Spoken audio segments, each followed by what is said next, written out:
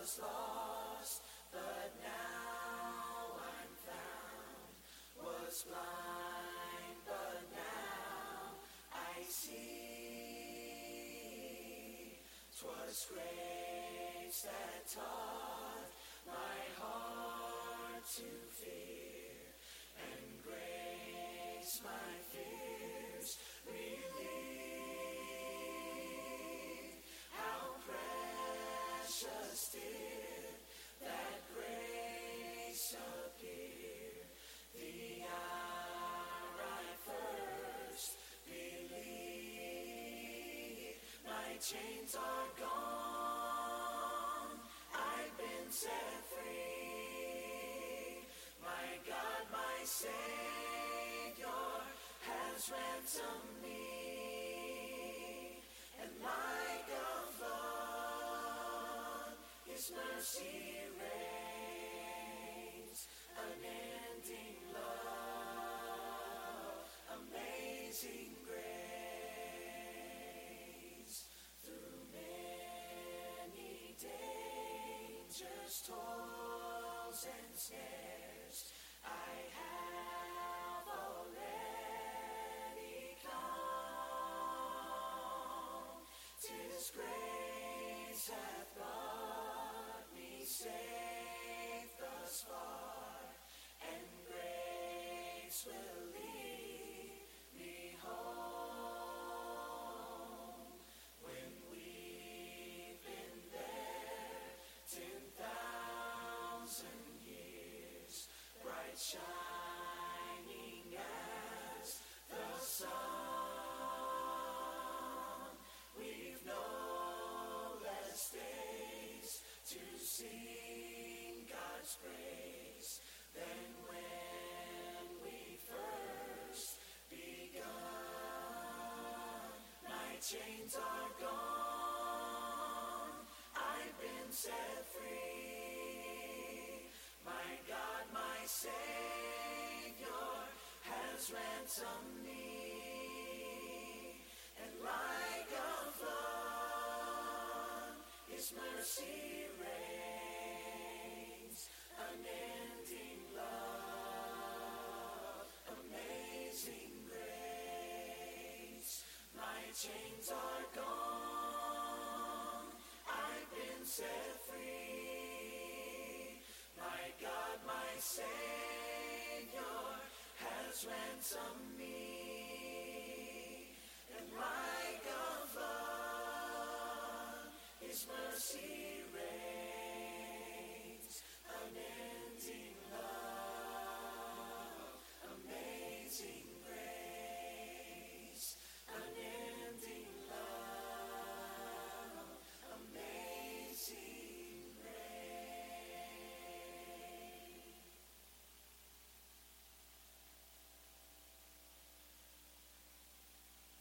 I will worship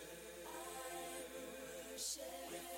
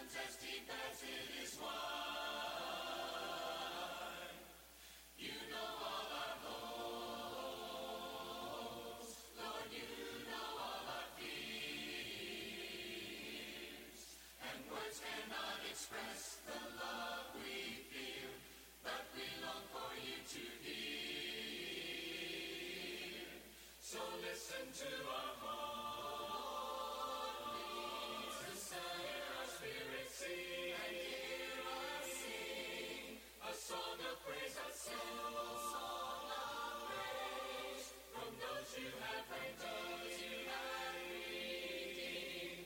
We will use the words we know to tell you what an awesome God you are. But words are not enough to tell you of our love, so listen to our hearts. If words could fall like rain from these lips of mine, and if I had 1,000 years, Lord, I would still run out of time. If you listen to my heart, every beat will say. Test, 1, 2. Uncle Jason, can you hear me? Thank you for the truth. Thank you for the way. So listen to our heartbeats. Listen, hear our spirits sing and hear us sing a song of praise, a song of praise from those you have redeemed. We will use the words we know to tell you what an awesome God you are. But words are not enough to tell you of our love, so listen to our hearts. But words are not enough to tell you of our love, so listen to our hearts.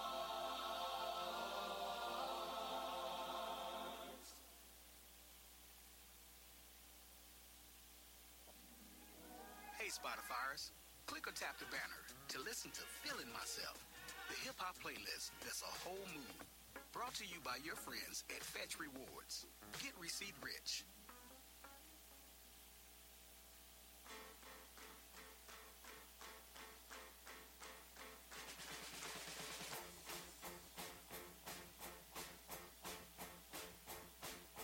Sun is shining in the sky.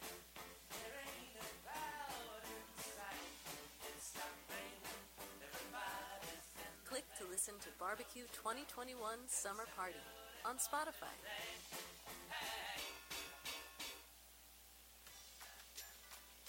All out of skips? With Premium, you get unlimited skips to pass on the songs you don't want to hear, even on mobile. So the next time you're looking for that perfect song to set the mood, you won't have to wait around to get more skips. Step back into the world of Premium and hear what you want, when you want. Tap the banner to learn more.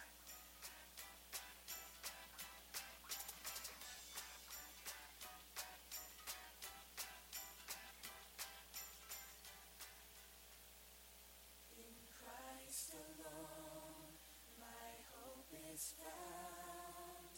He is my light, my strength, my song. This cornerstone, this solid ground, firm through the fiercest drought and storm. What heights of love, what depths of peace, when fears are stilled, when striving cease. My comforter, my all in all, here in the love of Christ I stand.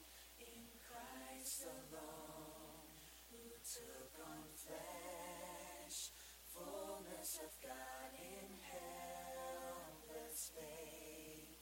This gift of love and righteousness, scorned by the ones he came to save. Till on that cross as Jesus died, the wrath of God was satisfied. For every sin on him was laid. Here in the death of Christ I live. There in the ground his body lay. Light of the world, my dark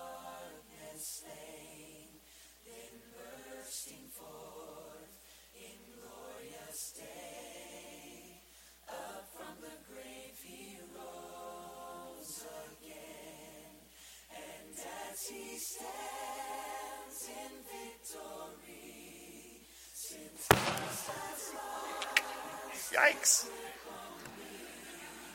Well, now that I've got your attention, that's one way of doing it, I guess.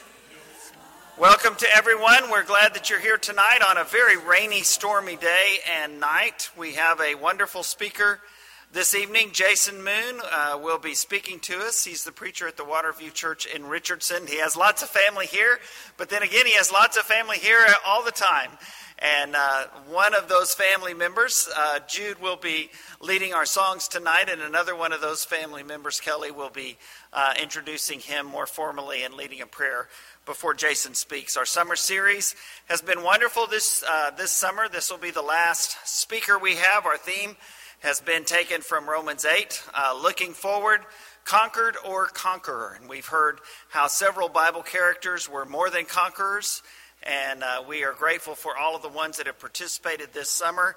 And we're really looking forward to Jason being here tonight. Next Wednesday night, we will have our prayer night. And we have a lot of our young boys that will be involved in that. Some of our not so young boys as well. And then after that prayer devotional next Wednesday night, we'll have ice cream sundaes. And all of that will take place in the Family Life Center. So next Wednesday night at 6:30, we'll be in the Family Life Center for our prayer devotional, and then ice cream sundaes after that. So be sure to plan on coming for that. I know we have a lot of folks watching us on the live stream. We've had some check in just to make sure we were doing this tonight who were going to forego driving here because of the weather. And so welcome to all of you that are watching online tonight as well. A few prayer updates. Remember that you can see these on our app. Our West Irwin app. Be sure and watch those. Also be watching for our weekly church email. That'll be coming out later this week, and it will also have in that a poll that we'll be taking this Sunday morning during our teen and adult Bible classes about our Sunday night program. We're going to kick off our Sunday night activities again next month. But we want to get a feel from the congregation for what you want to participate in. So be planning on that and look forward to this coming Sunday morning in our Bible classes. And we'll be having a poll shared and also some discussion about that during our Bible classes this Sunday.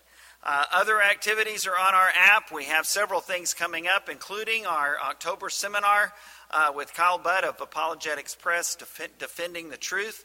We also have on September 19th our grand reopening. We're calling it Welcome Home Sunday, and we'll have a luncheon that day and a formal welcoming of Mr. and Mrs. Tucker Sullivan. They'll be back from their wedding and honeymoon. We're looking forward to that, and opening up our classes beginning on September the 12th. So there's a lot going on, and we're praying that God will continue to bless us as we seek to love and serve Him and love and serve each other and our neighbor around us as well. So some prayer updates. Candy Hilliard had surgery Friday and is recovering at home. Mary Lee injured her leg. She has a broken toe and a twisted ankle and a cast up to her knee. So keep Mary in your prayers. Nina Crow is home and is going through some testing. Charles Valentine, the creator of Children's Bible Study website, is on our prayer list. Jeff Stifer's sister, Kayla Busby, is on our prayer list. She has had cancer before, and her cancer has returned. And speaking with Karis, she also Jeff's mother, I believe, was taken to the hospital today. Is that right? And so let's keep the Stifer family in your prayers. Joanne Wilkinson's grandson, Aiden O'Donnell, is on our prayer list with kidney issues related to he's undergoing dialysis and will be looking for a kidney transplant. Also, Ralph Henderson. Ralph is in continued care at Trinity Mother Frances Hospital. We had reported that he was on a ventilator, but that is not the case. Barbara actually was able to go see him yesterday and today, so we're thankful for that. He's still very serious, still in continued care, recovering from COVID, and is in isolation basically, but is not on a ventilator. Jim Boyd had cataract surgery today. As far as I know, that went well. Is there anybody that can give me a nod of approval on that one? I believe that that is the case. We have several of our family and extended family that are recovering from COVID.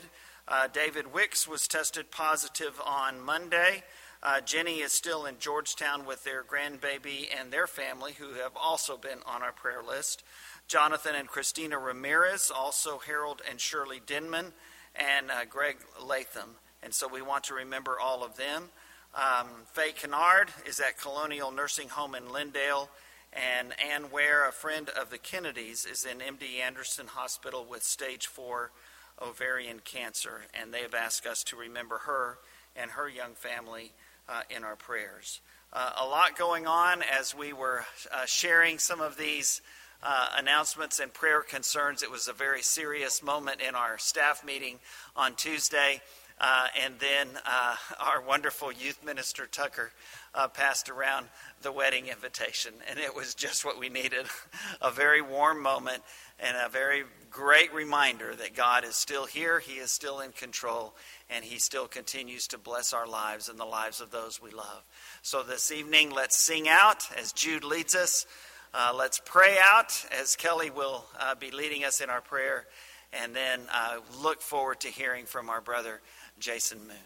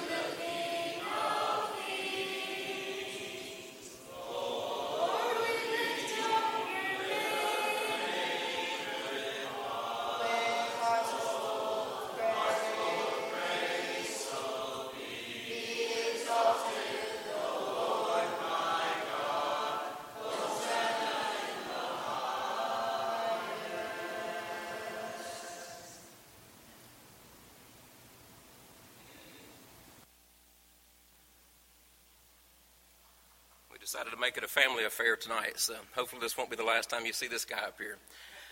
So I'm going to let Jude officially introduce his uncle once we get done praying, and we told him he had to say something really embarrassing about him. So I introduced him last year. Apparently didn't embarrass him enough because he came back, so Jude gets to tell an embarrassing story this year about him. So we'll leave that to Jude here in a second. But let's pray. Father, we truly are grateful for the group of people that are here, the group of people that gathered to learn about you, to hear about your son Jesus and what you've done for us. Father, I pray that you will bless this group of people. Bless each one of us. Help us to understand the plan of salvation that you set forward on day one for us. And Father, help us to teach that and take that to the world. We know that the world is lost without that message, and help us to be the messenger that take that. Father, I pray that you'll be with Jason tonight and help him to remember the things that he studied, remember the things that you've put on his heart to say to us. And Father, thank you for men like him that have dedicated their lives, dedicated their time, their energy and effort to teaching us, to teaching your people, to teaching the world about your son, Jesus. Thank you for young men like Jude who also step forward and lead in our worship, and that we can teach and train our young people to be a part of what you have for us and what you've set forward. And Father, I pray that you'll continue to bless the works of Tucker and Elizabeth and the youth ministry here, and help them to teach and to train those young hearts to be warriors for you. Father, be with us tonight again as we worship you and as we study and as we think about the things you've done for us. Thank you for protecting us today from the rain. We saw your glory in the rain. We saw your glory in the sunshine after. Father, thank you for the beauty that you put around us and placed around us in the world. Help us to enjoy that, but to also remember that you created it all for us. Father, be with us. Keep us safe. Be with those that are sick. Be with those that are unable to be here tonight. Be with those who want to be here. And Father, just put your hedge of protection around them. Get them back to health so that we can have them here with us. Father, forgive us when we sin. We fail you daily. We fail you when we sometimes don't even know about it, Father, but help us to be mindful of that. Help us to always try to look for ways to discern good and evil, Father, that we can be better people, that we can serve you better. Thank you for all you do for us. We love you. It's in Christ's name we pray. Amen. So, introducing my Uncle Jason, I remember when I was in his BMW riding somewhere, I think to go eat, and he rolled his windows down and his head. Then my hair was going crazy like a maniac. So, here he is.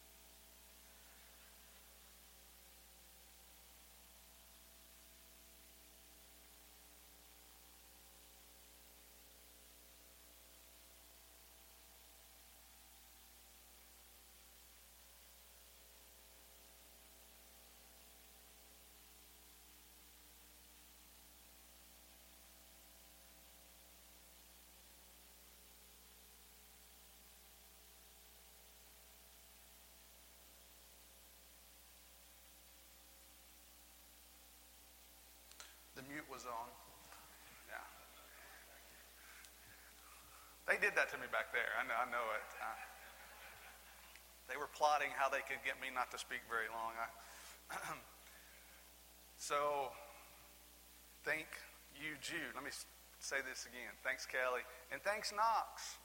And thank you, Wes Irvin, for allowing me to be here. It's always great to get the invitation to come and be with you, and if you'll keep inviting me, I'll keep accepting the invitation to come, and I'm glad it worked out where Mom and Dad could be here as well so we could spend some time with Heather and our family. It's always great and an honor to be here with you at West Irwin. I want to take just a moment before we jump into the lesson, and I know you've got some activities coming up. It sounds like this fall, and one of them is on September 19th. Maybe I heard that date 18th, but on September the 11th, that's a special date to us because we always know and remember the terrible terrorist attack that occurred way long ago. But on that Saturday, though, at Waterview, we are partnering with the Manford, Oklahoma church, and this is the church that puts on a workshop for elders, led by elders, called Beside Still Waters. And it is, I've got some brochures, and I've got them out in the truck, but it was raining, so hopefully it's not going to be raining by the time this is over, and I'll go grab some of those, and I'll leave them with Bill. So if any of you would like to participate in this, it's a workshop for elders, but it's beneficial for preachers. It'd be beneficial for elders or young men or anybody who has any interest in shepherding God's church. These elders, a few years ago, I talked to their preachers, one of their preachers, and this eldership looked at the church and they weren't pleased with how things were going. And instead of saying it's the preacher's fault, they looked inward and said, it's us. We need to do some changing. We need to do some adjusting. And so this became a homegrown effort for them to learn how to shepherd the church better. and they started sharing this information with others, and now they've been doing this for a few years. And because of COVID, what they're doing, they're partnering with churches in certain areas, and they're going to be live streaming to those sites. And we're one of the host congregations, and this is on September the 11th. It starts in the morning, goes through the early afternoon. I realize that is college football, and in case you're wondering, that's the Saturday that Texas and Arkansas play, but it's at night, so you're not going to miss a game if you come. As a matter of fact, the schedule's pretty light that day. But we would love for anybody to come up and enjoy this day with us, fellowship with us. Only thing we ask you to do is let us know you're coming. The information's in here, how you can register, or even call the church office and let us know so we can provide lunch for you. Just want to take a moment to say something about that. Would be something real beneficial to you, we believe. Everybody recognizes these numbers: 39, 27, 66. If you've been going to Bible class for any length of time, you know what those numbers represent. 39 Old Testament books, 27 New Testament books, and of course, 66 books of the Bible. But here's a number that you may not associate with: the number 13. A lot of people think, oh, that's bad luck. 13. Do you know what that number signifies? That is the number that most biblical scholars are pretty much in full agreement on, that the Apostle Paul actually wrote, the human author, if you will, guided by the Holy Spirit as he wrote.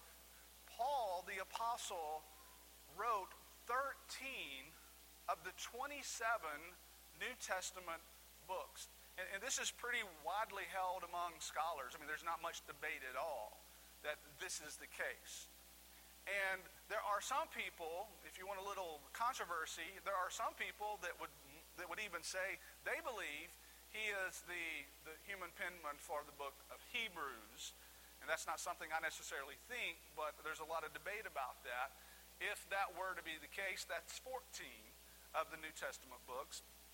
And you know as well as I do the book of Acts well enough to know that in the book of Acts, although he didn't write the book of Acts, Luke wrote the book of Acts, the Apostle Paul, as we're introduced to him there in Acts chapter 7, he pretty much becomes the main character of the rest of that book. So over half the book of Acts is really about this character, the Apostle Paul.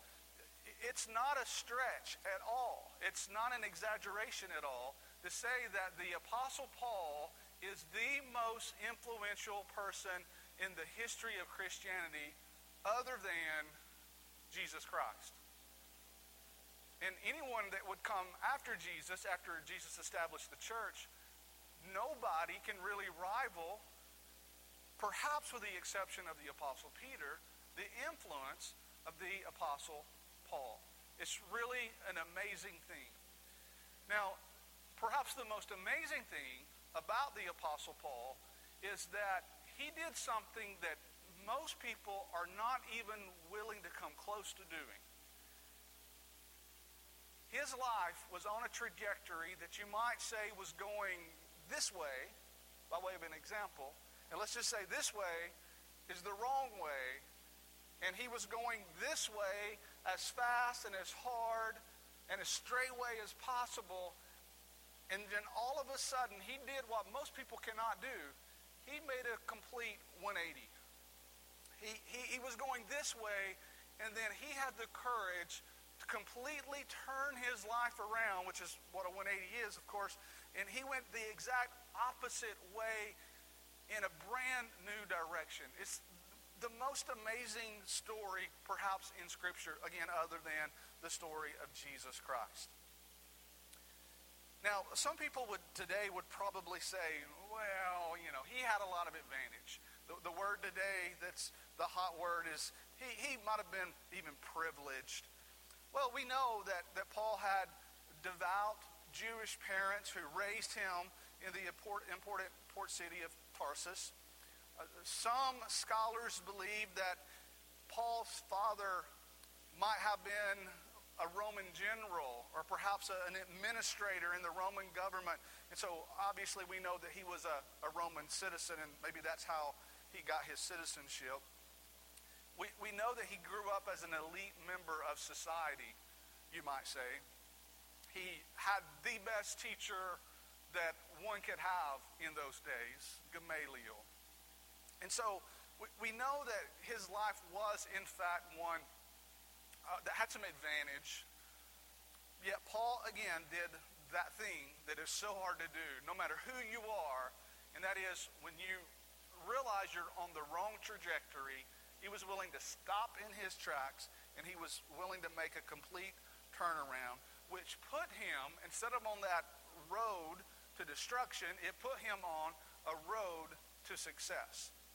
Now, what a lot of people don't understand is once you make that decision and you turn away from the road to destruction and you get on the road to success, that's not the end of the story. As a matter of fact, as far as the old devil's concerned, that's when he gets most interested in you, because if you're going this way, he already had you, right? And so when you make that turn, you're just about to run into some difficulty.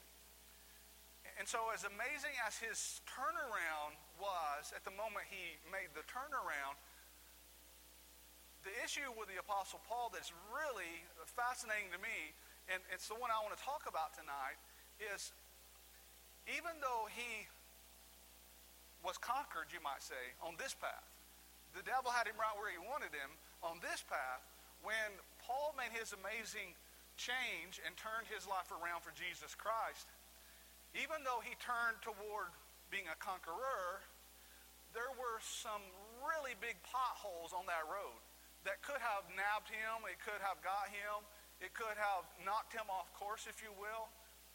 And that's what I want us to focus on tonight, because there's no question that as you've studied in this series, these Bible characters that, you know, you've looked at all kind of examples of how they could have been the people who got conquered.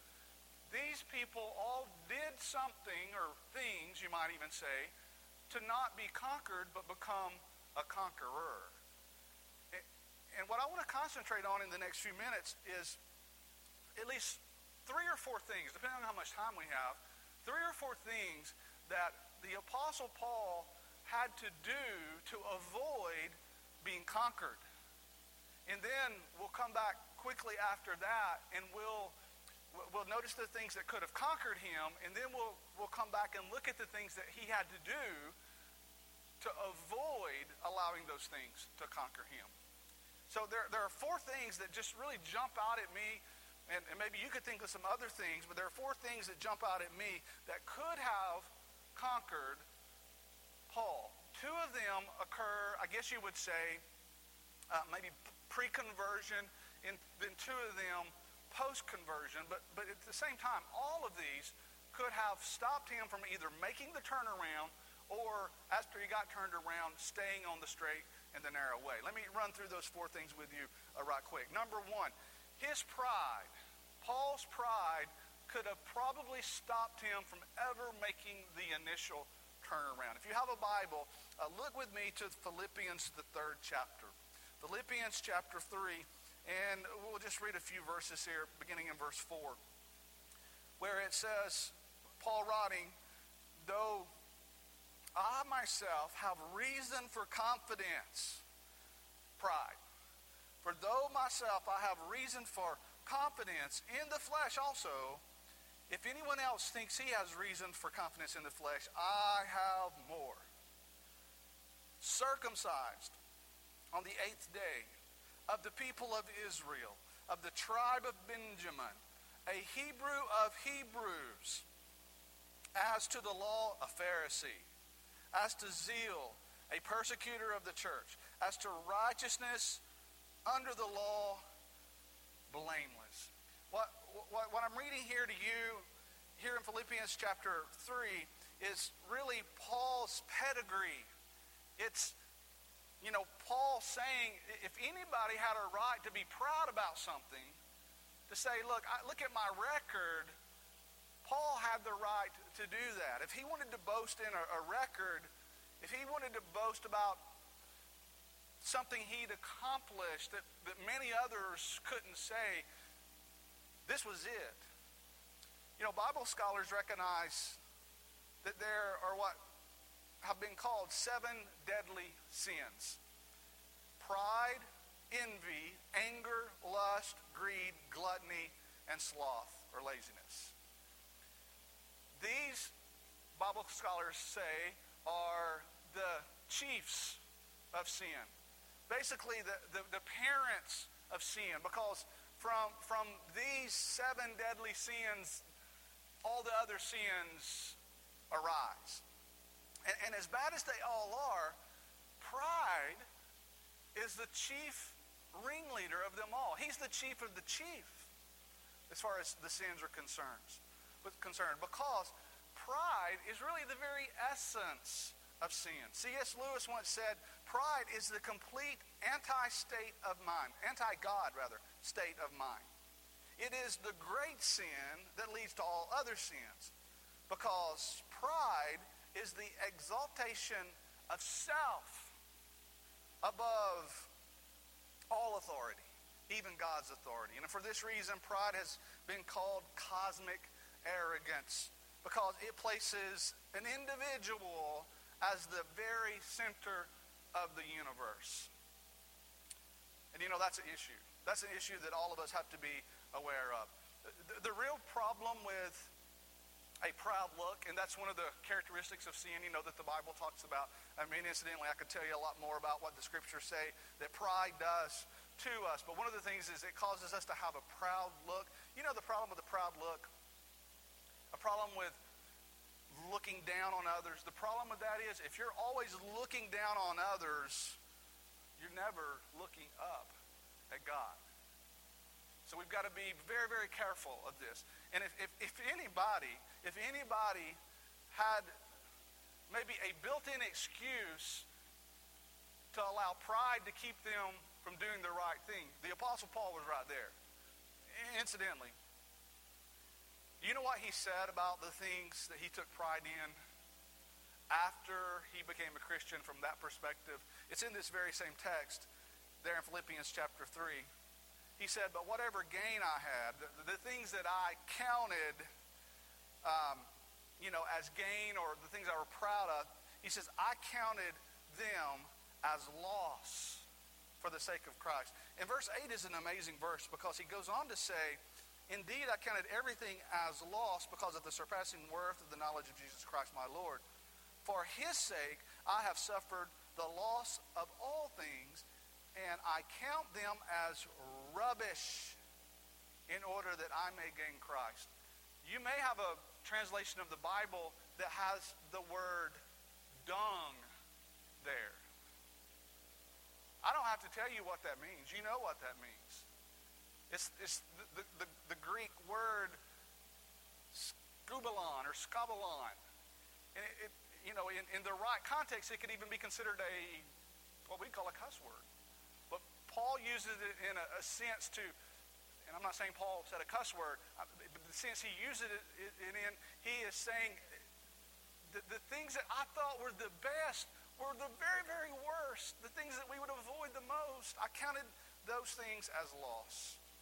So pride is one thing that can conquer people, and it could have conquered Paul. The second thing, his past, Paul's past, could have been something that kept him from ever being the person that we know him to be. Everybody here has a past. No one can be totally comfortable with their past. No one can live with no regrets. We all have them. We all have done something or some things that we wish we could redo. There are some of those mistakes that leave us with shame. Some of them we wish we could just bury literally, but they always kind of come back. They haunt us. And yet the day that the Apostle Paul met Jesus, he could have said to the Lord, instead of, as we're going to see here in a moment, instead of saying, what do I do? Saul could have said, look what I've done. That day that the Lord appeared to him, when he was on this road going in the wrong direction, he could have said, you don't know how many bad things I've done. And if anybody could say that, the Apostle Paul could say that. If you briefly just want to look back into the book of Acts with me, and if we had more time, we could spend the rest of our night just talking about his past. Because, you know the latter part of chapter 7. You know chapter 7 is about Stephen preaching this message to the council about Jesus and about how he came from Israel. And these very people should have been the one to recognize him and to honor him. And at the end of the chapter, we read about how they rushed toward him. It says in verse 57, they cried out with a loud voice, stopped their ears, and rushed together at him. And it says they cast him out of the city, verse 58. They stoned him. A stoning is unimaginable what it must have been like. I mean, we're not talking about little pebbles or rocks. We're talking about huge, big boulders that they just threw at people and dropped on their heads and things like that. It would have been an unimaginable way to die. And it says that the witnesses laid down their garments at the feet of a young man named Saul. Here he is. When the Lord met him on the road to Damascus, Saul, who later becomes Paul, could have said, Lord, you don't know what I've done. I mean, he could have used that as an excuse. Then the next chapter, verse 8 says, Saul was approved of his execution. You know, I remember in Bible class the little clip art they used to have, and it looked like there was a little boy, a little boy over here in a Jewish robe and kind of standing watching and maybe holding everybody's coats as if, he was like their little errand boy. And, he was just kind of standing by watching. But verse 8 says he approved of this. And what most Bible scholars think is Saul actually was the one in charge of this execution. And if that's not the case, soon he became in charge of the overall persecution because, chapter 8, there arose a great persecution against the church in Jerusalem, and they were all scattered throughout the regions of Judea and Samaria except the apostles. Devout men carried Stephen and made great lamentation over him, but Saul was ravaging the church, entering house after house. He dragged off men and women, committing them to prison. We're already hearing whispers about what's probably going to happen to any believer in Afghanistan. And we can only imagine. Saul was doing the very, very same thing. The excuse, Lord, you don't know what I've done. Eventually, Paul, looking back on it, would even say, I am the chief of sinners.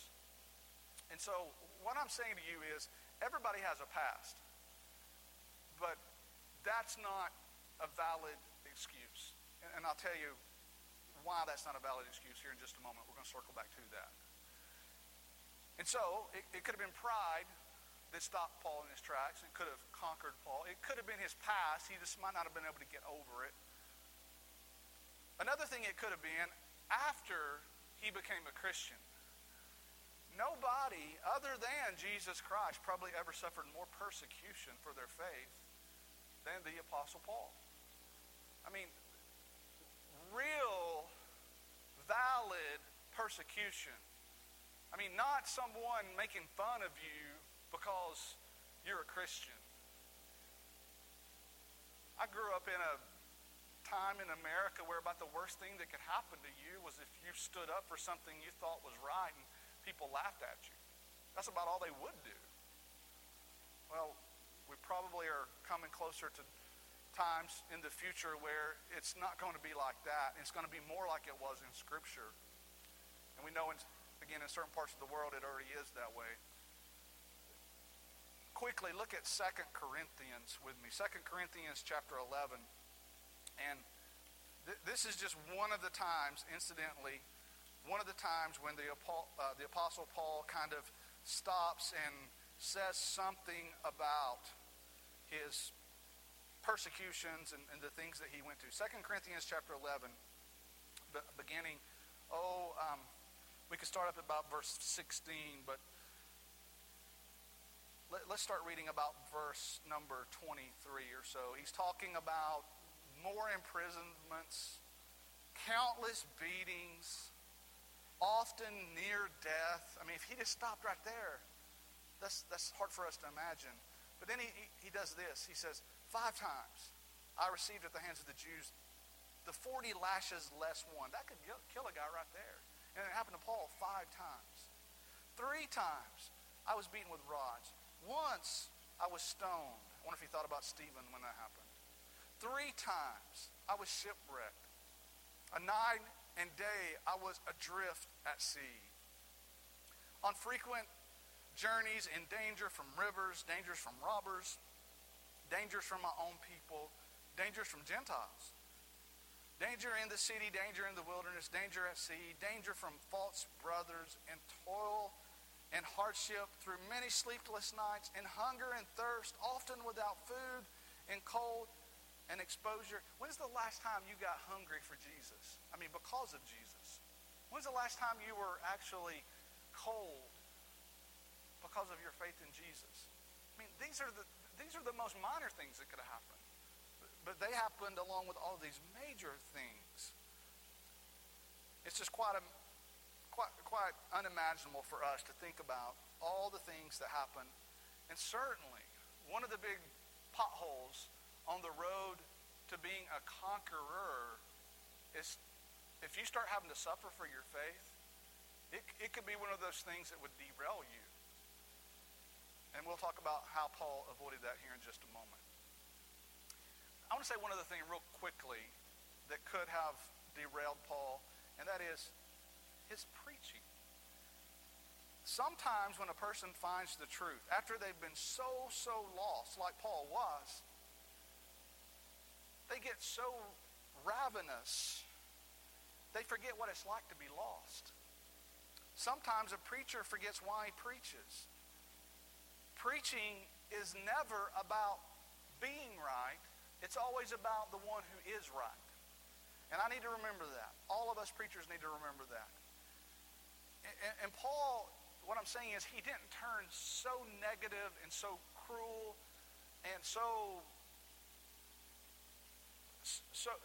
harsh that he couldn't still relate to people and understand people and reach out to people. And we all have seen preaching used like a weapon to beat people up. And that's not preaching of the good news. Paul avoided that, and we should as well. So we've looked at these things that could have conquered the Apostle Paul. And these are real things. These are very serious things. His pride, his past, his persecutions, even his preaching. So how did he avoid all of that and overcome those things? Well, real quickly, let's look at this. Concerning the pride, he became a very humble person. He became a very humble person. He accepted that worldly measures of success really don't matter. He knew that his record couldn't save him. His pedigree couldn't save him. I want you to quickly go over to Acts 22. And this is one of the times we learned the conversion story of the Apostle Paul. And we could look at Acts 9, but we're going to look at Acts 22 real quickly. I want to show you how even the day that he came in contact with Jesus on the road to Damascus, that he showed how he was starting to overcome what could have been the thing that turned him away from the Lord, his pride. He overcame that with his humility. On the day that he walked down the road to Damascus, notice what happens. First of all, he looked up.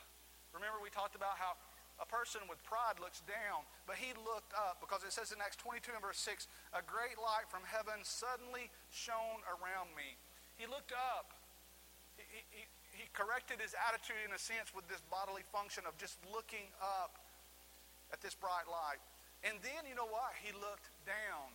Not on others, because it says in verse 7, I fell to the ground. He humbled himself. He fell to the ground. And then you know what he did? Verse 7, he listened. People that are full of pride don't listen. Paul listened. Acts 22:7, I fell to the ground. I heard a voice saying to me, Saul, Saul, why are you persecuting me? And then you know what he's willing to do? He didn't only listen, he learned something. Verse 8 says, I answered and I said, who are you, Lord? And he said to me, I am Jesus of Nazareth, whom you are persecuting. He learned something. People that are full of pride rarely think they need to learn something. And then he continued to learn, and he looked for more answers. He even said in verse 10, Lord, what do you want me to do? What shall I do? People that are full of pride usually don't take advice from others. And then he listened again to the Lord's instruction, the latter part of verse 10, rise and go to Damascus, and there you'll be told all that is appointed for you to do. In Acts 9 and verse 6, the way it's put in some translations, the Lord said, go into the city and you'll be told what you must do. He overcame pride by being humble. He learned and he listened. How did he overcome the past? Paul overcame the past by fully accepting the plan, the grace, and the forgiveness of God. No matter what you have done in the past, if you've got a record that even comes close to rivaling Paul's, I'd kind of like to hear the story, especially if you're a Christian, because you overcome a lot. But you've got to do exactly what Paul did. You accept the plan, the grace, and the forgiveness of God. When Saul went into the city, God sent a man by the name of Ananias, you know the story, sent him in to him, tell him what to do. And you know what Ananias told him to do after he witnessed that Saul had been fasting? He was blinded, you remember. He said, why are you waiting? Arise and be baptized, calling on the name, washing your sins away, calling on the name of the Lord. The way you call on the name of the Lord is you rise and you're baptized for the forgiveness of your sins. Now, Paul didn't think he earned that. He had a really healthy theological view of God's plan of salvation. He knew that it included, obviously, God's grace and his mercy. And he wrote about that in Ephesians chapter 2. He overcame his past by fully accepting the grace, the plan, the grace, and forgiveness of God.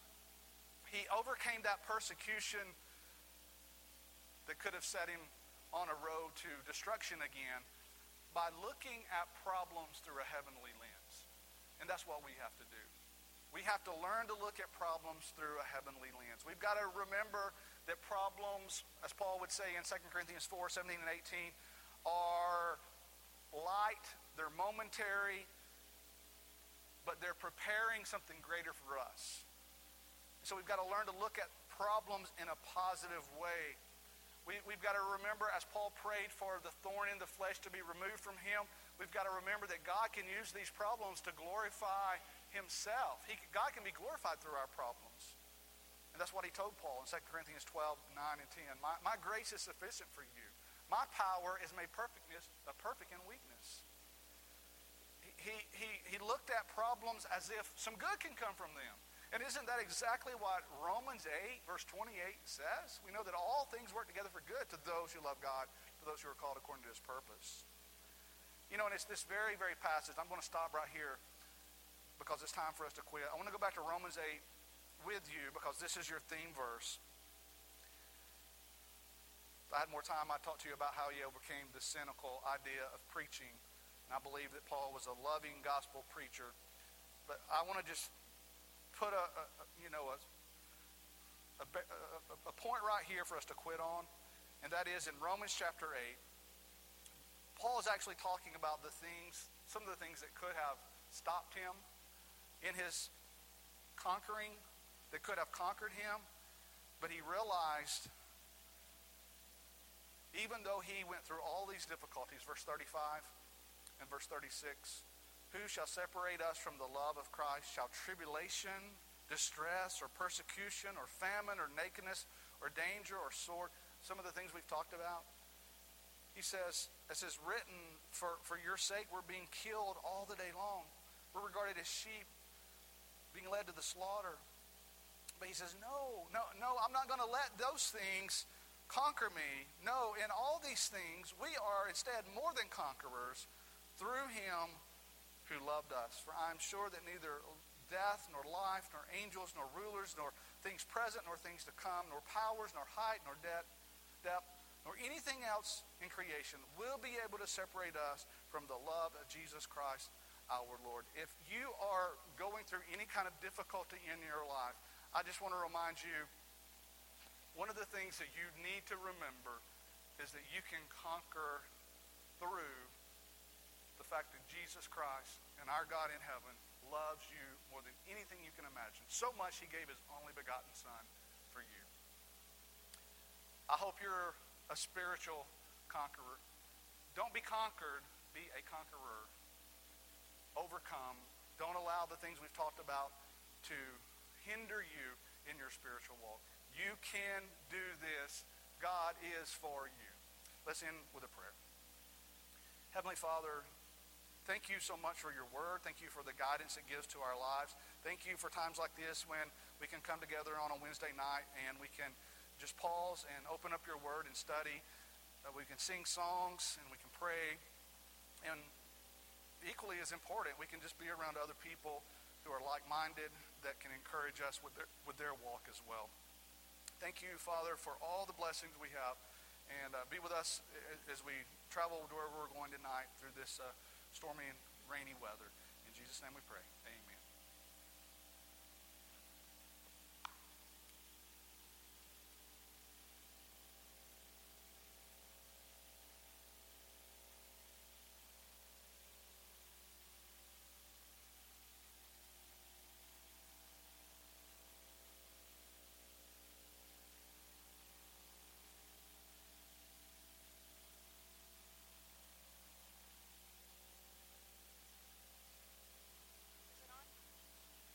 Thank you for participating.